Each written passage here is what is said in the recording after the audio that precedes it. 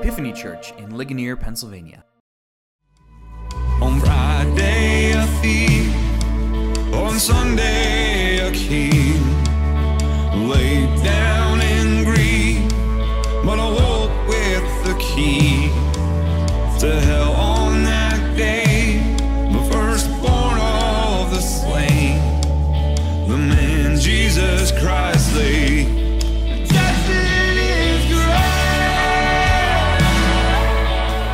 Welcome to Epiphany's Sunday Sermons, a podcast ministry of Epiphany Anglican Fellowship in Ligonier, Pennsylvania. Our church exists to help people discover and rediscover the love of God in the Christian gospel. To learn more about our church, visit our website at epiphanyligonier.org.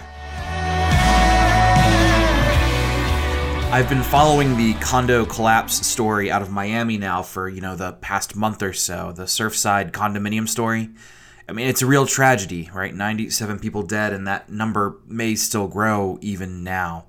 I didn't know this, but they have this field called forensic engineering.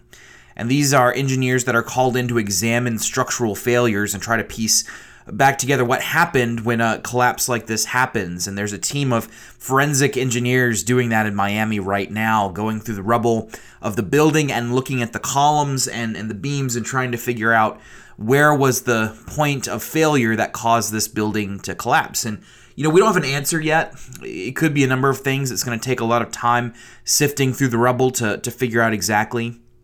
But it may be, for example, that the pool was installed incorrectly, and it was installed in such a way that water from rain was not draining right, and so there was this collection of water slowly eating away at some of the concrete columns of the building. That's one theory.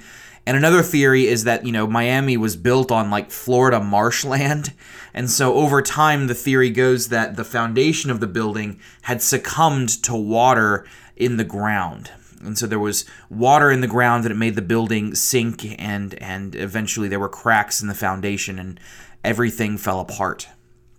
When Beth and I lived in Morgantown, West Virginia, we rented a house for about 2 years there. It's the same house that some members of Epiphany came and helped us move from.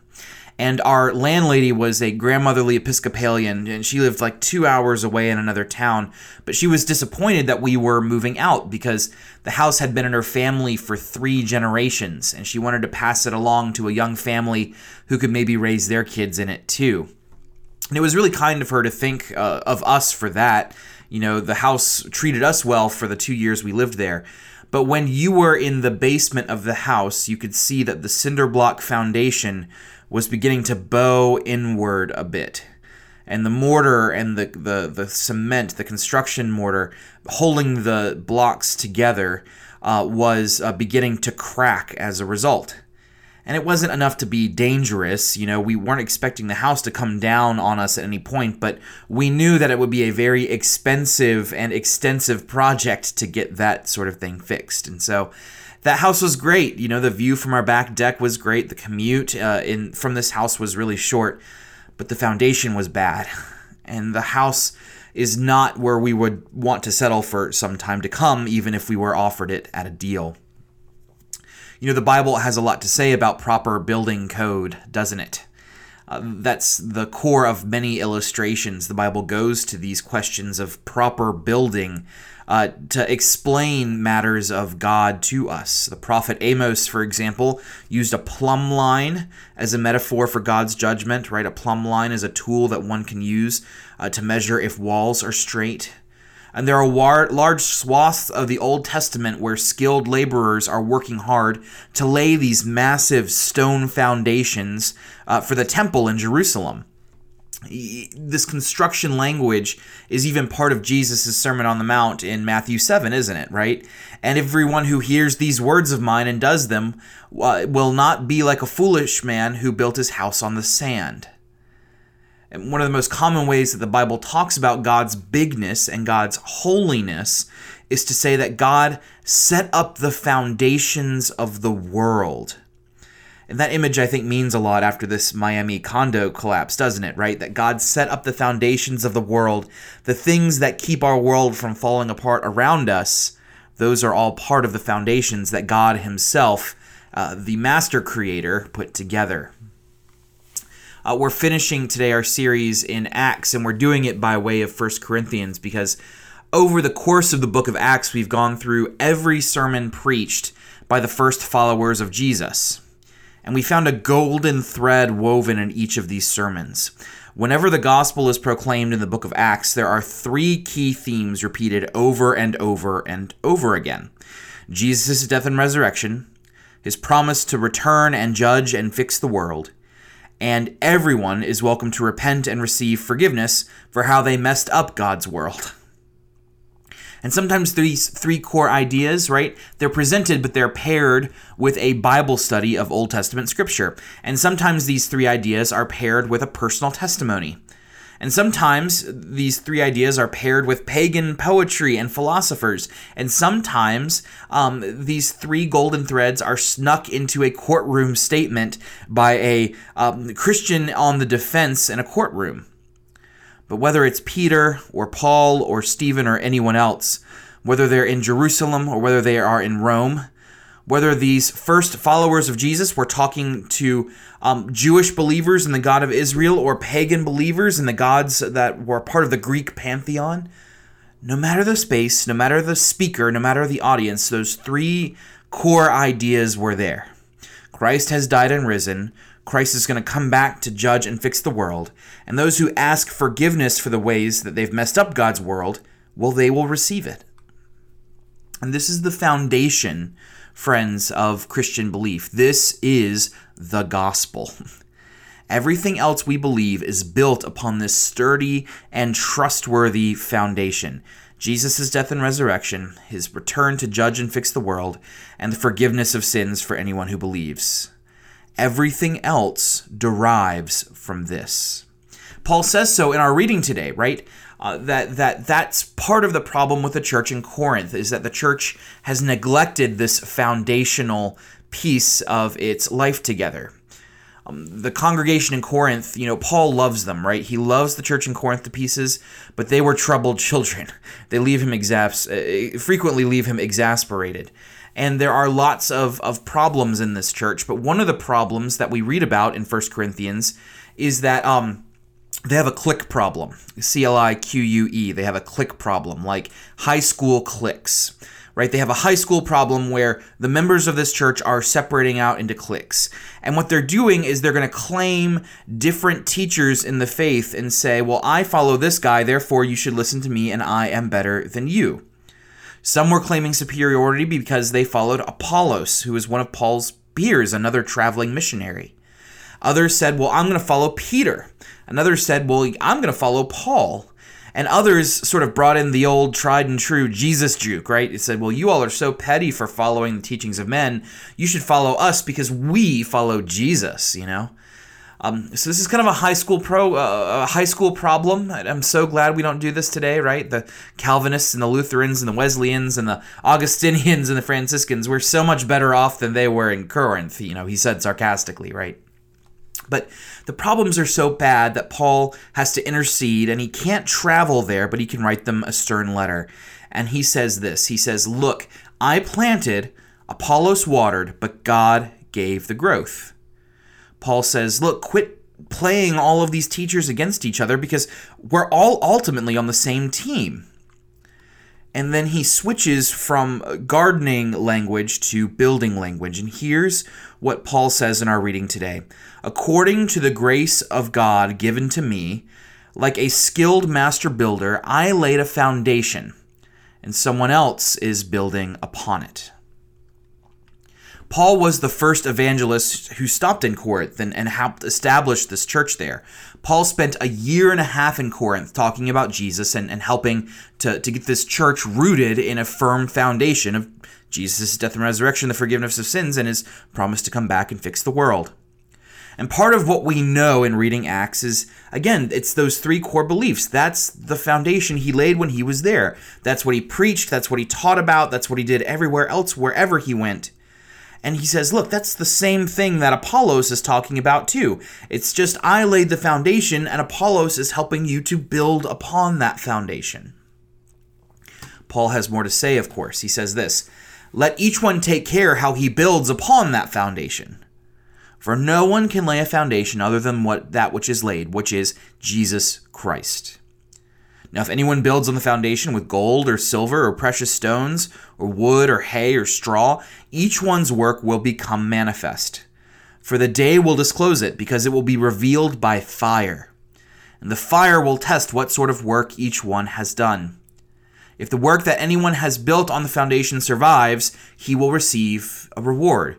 But if anyone's work is burned up, he will suffer loss, though he himself will be saved, but only as through fire. Now, this is kind of funny, right? Why is Paul talking about fire codes and buildings and foundations here? Well, what Paul is trying to articulate is this, right? You've got the foundation, which is Jesus Christ. No other foundation is going to work, and that's the foundation which everything else is built upon. Sure enough, right? So what Paul ends up saying is the things we build on top of that are going to have lasting consequences, right? Because when Jesus returns, the great apocalyptic imagery of the Bible, and Paul uses this language, Jesus is going to return, and it's going to be like fire. Not like a California fire, but a fire from a great forge. This is the image of the Old Testament. It's the image of the prophets. They think this, right? God fixes the world, God judges the world, and he comes with fire to do it. But again, they didn't think of God as a California fire season, burn everything to the ground. They imagined him instead as a good kind of fire, a forge of fire that's meant to get rid of impurities and present something good and clean and whole. Paul says that once this foundation is laid, we can build on top of it a number of ways. He talks about things which can be refined by fire, like gold and silver and precious stones, expensive, costly, time-consuming, but these are things that are not burned up. Whereas there are things which are burnt up by fire, right? Wood and hay and straw. These are things that will not survive God's refining fire. It's kind of like Three Little Pigs fairy tale, isn't it, right? 3 pigs build houses. The first 2 build houses of straw and sticks. They're not terribly concerned with the stability of those structures if the wind or the wolf come about. But the third builds his house of bricks. It takes him longer, he has to work harder, but the wind comes and the wolf comes. Not only can the third little pig keep his house, he can take his fellow pig friends, he can take them in when their houses are destroyed. And so as we're in this reading, Paul says, I want you to have a spiritual house that we're building. I want you to be a spiritual building. He talks it like a temple, in fact, like a spiritual temple. He says, we are temples to God. He says, I want you, friends, to actually have something that is good and long-lasting, and we're going to build on this foundation of the gospel. And so to extend this metaphor out for a bit, there are 2 ways I think that our passage serves as a cautionary tale for the warning of the church in Corinth and for us as well. Because the first question that comes as a logical conclusion of this passage is, do we have the right foundation? My house in Morgantown, right? It was structurally sound. For the time being, that was the case. But time would erode it, and the cinder block foundation would continue to weaken from day to day. But regardless, right, there was something off about the foundation that made its collapse not a matter of if, but a matter of when. And so the question spiritually is, what about your foundation? There are plenty of bad foundations to build off of, right? There is a scriptural foundation Paul wants you to have, but then there are some he doesn't want you to have. Paul doesn't want your foundation of your faith and your spirituality and your identity to be something to the effect of, if I am good enough, God will accept me. That's a bad foundation. God loves me because I'm a member of my country or my ethnic group or my community, right? God loves me because I'm a member of something. That too is a bad foundation. God will make my life suffering free as long as I obey him. That's a bad foundation, right? These bad foundations are everywhere. And they're not just, sacred Christian bad foundations. There are secular ones too, right? The universe is all there is, and God isn't real, and so I just need to keep my head down and have enough pleasurable experiences that I think life is worth living. That is a bad foundation. Or how about this one? If I just put good vibes out into the universe, then good things will return to me. If I behave good and treat other people well, then they're going to treat me the exact same way. That is a bad foundation. Paul says in our reading today, he says this, right? When Jesus returns, bad foundations are not going to make the cut.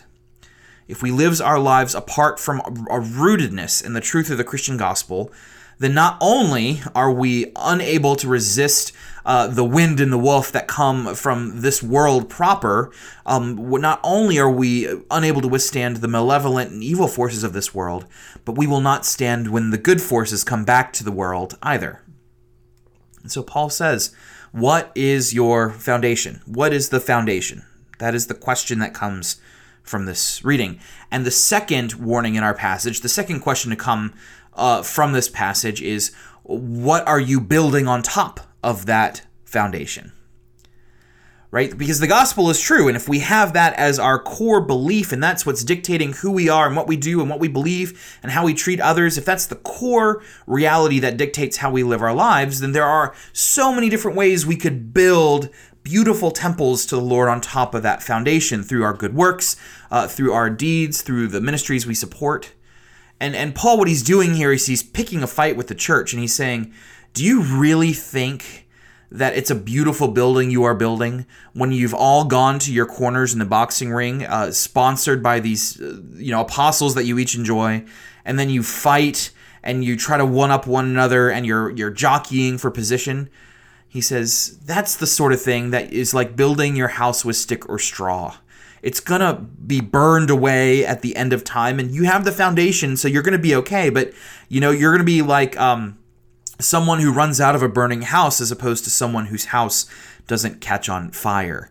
So Paul says here things like theological infighting, bad habits, moral failure, greed, hypocritical social media posts, defects of our character, the ways we treat others. These are the things that are sticks and straw that we're going to build a temple to God out of.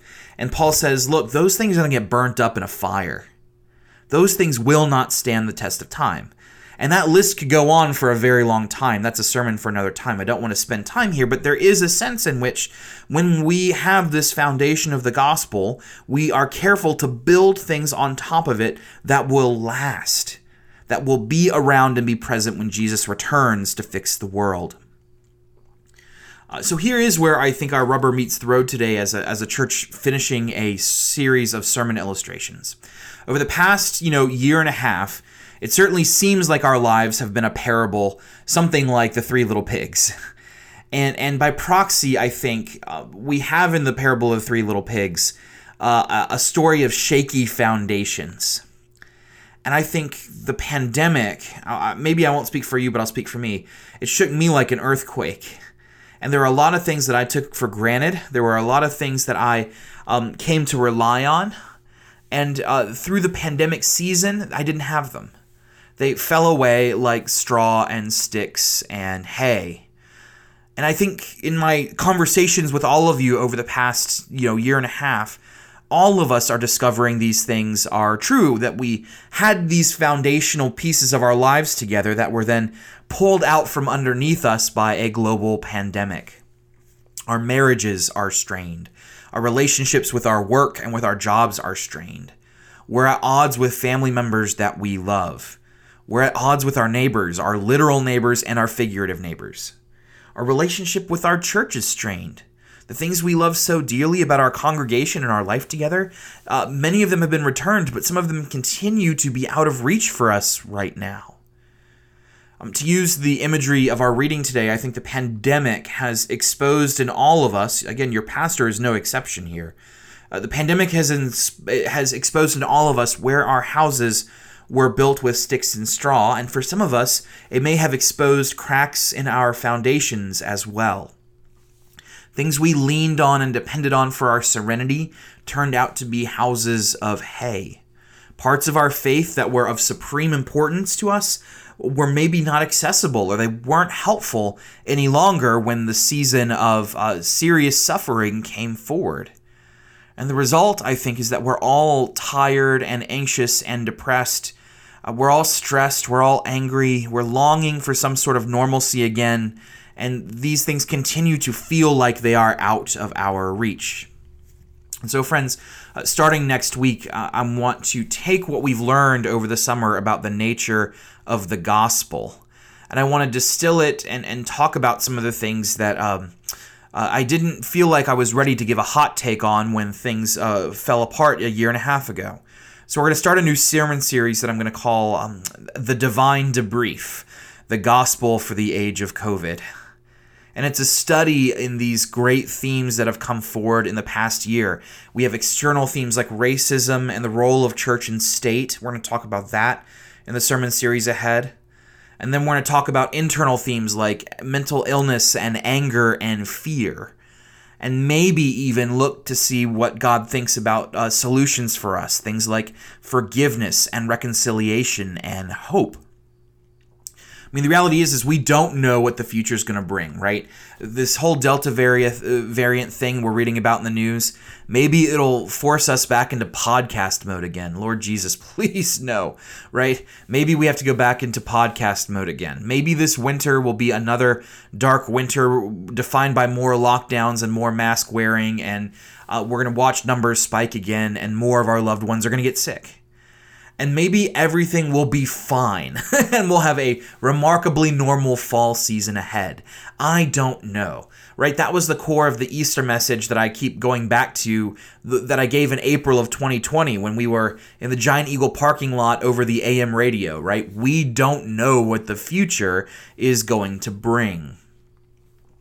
But anytime we're going to engage with the unknown, anytime we're going to engage with some debrief about the past, anytime we're going to talk about these more topical things, anytime we do anything like that, we're going to realize that if we don't have the right foundation, this whole exercise is going to be meaningless.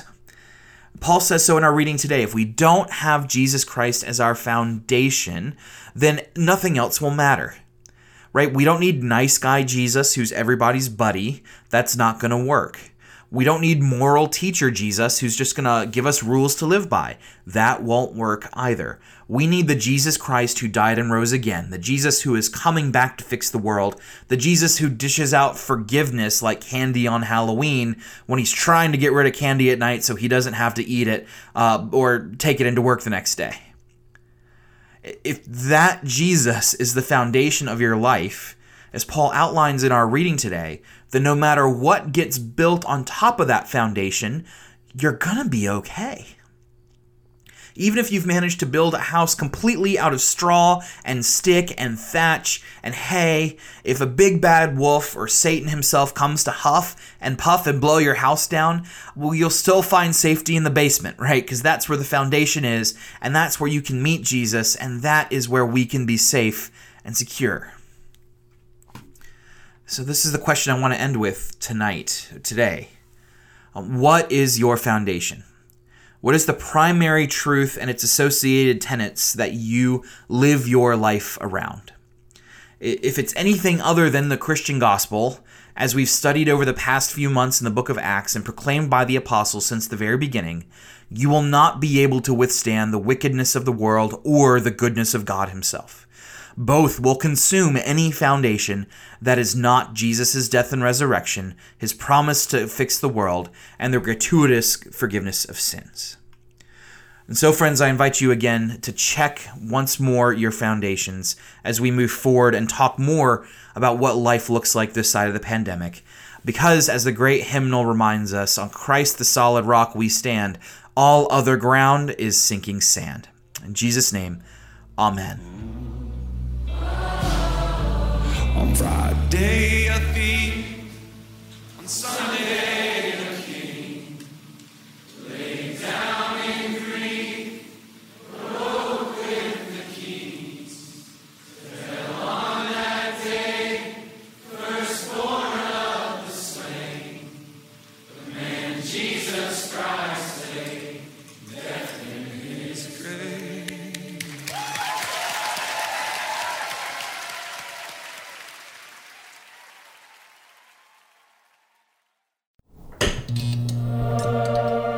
Epiphany Church in Ligonier, Pennsylvania.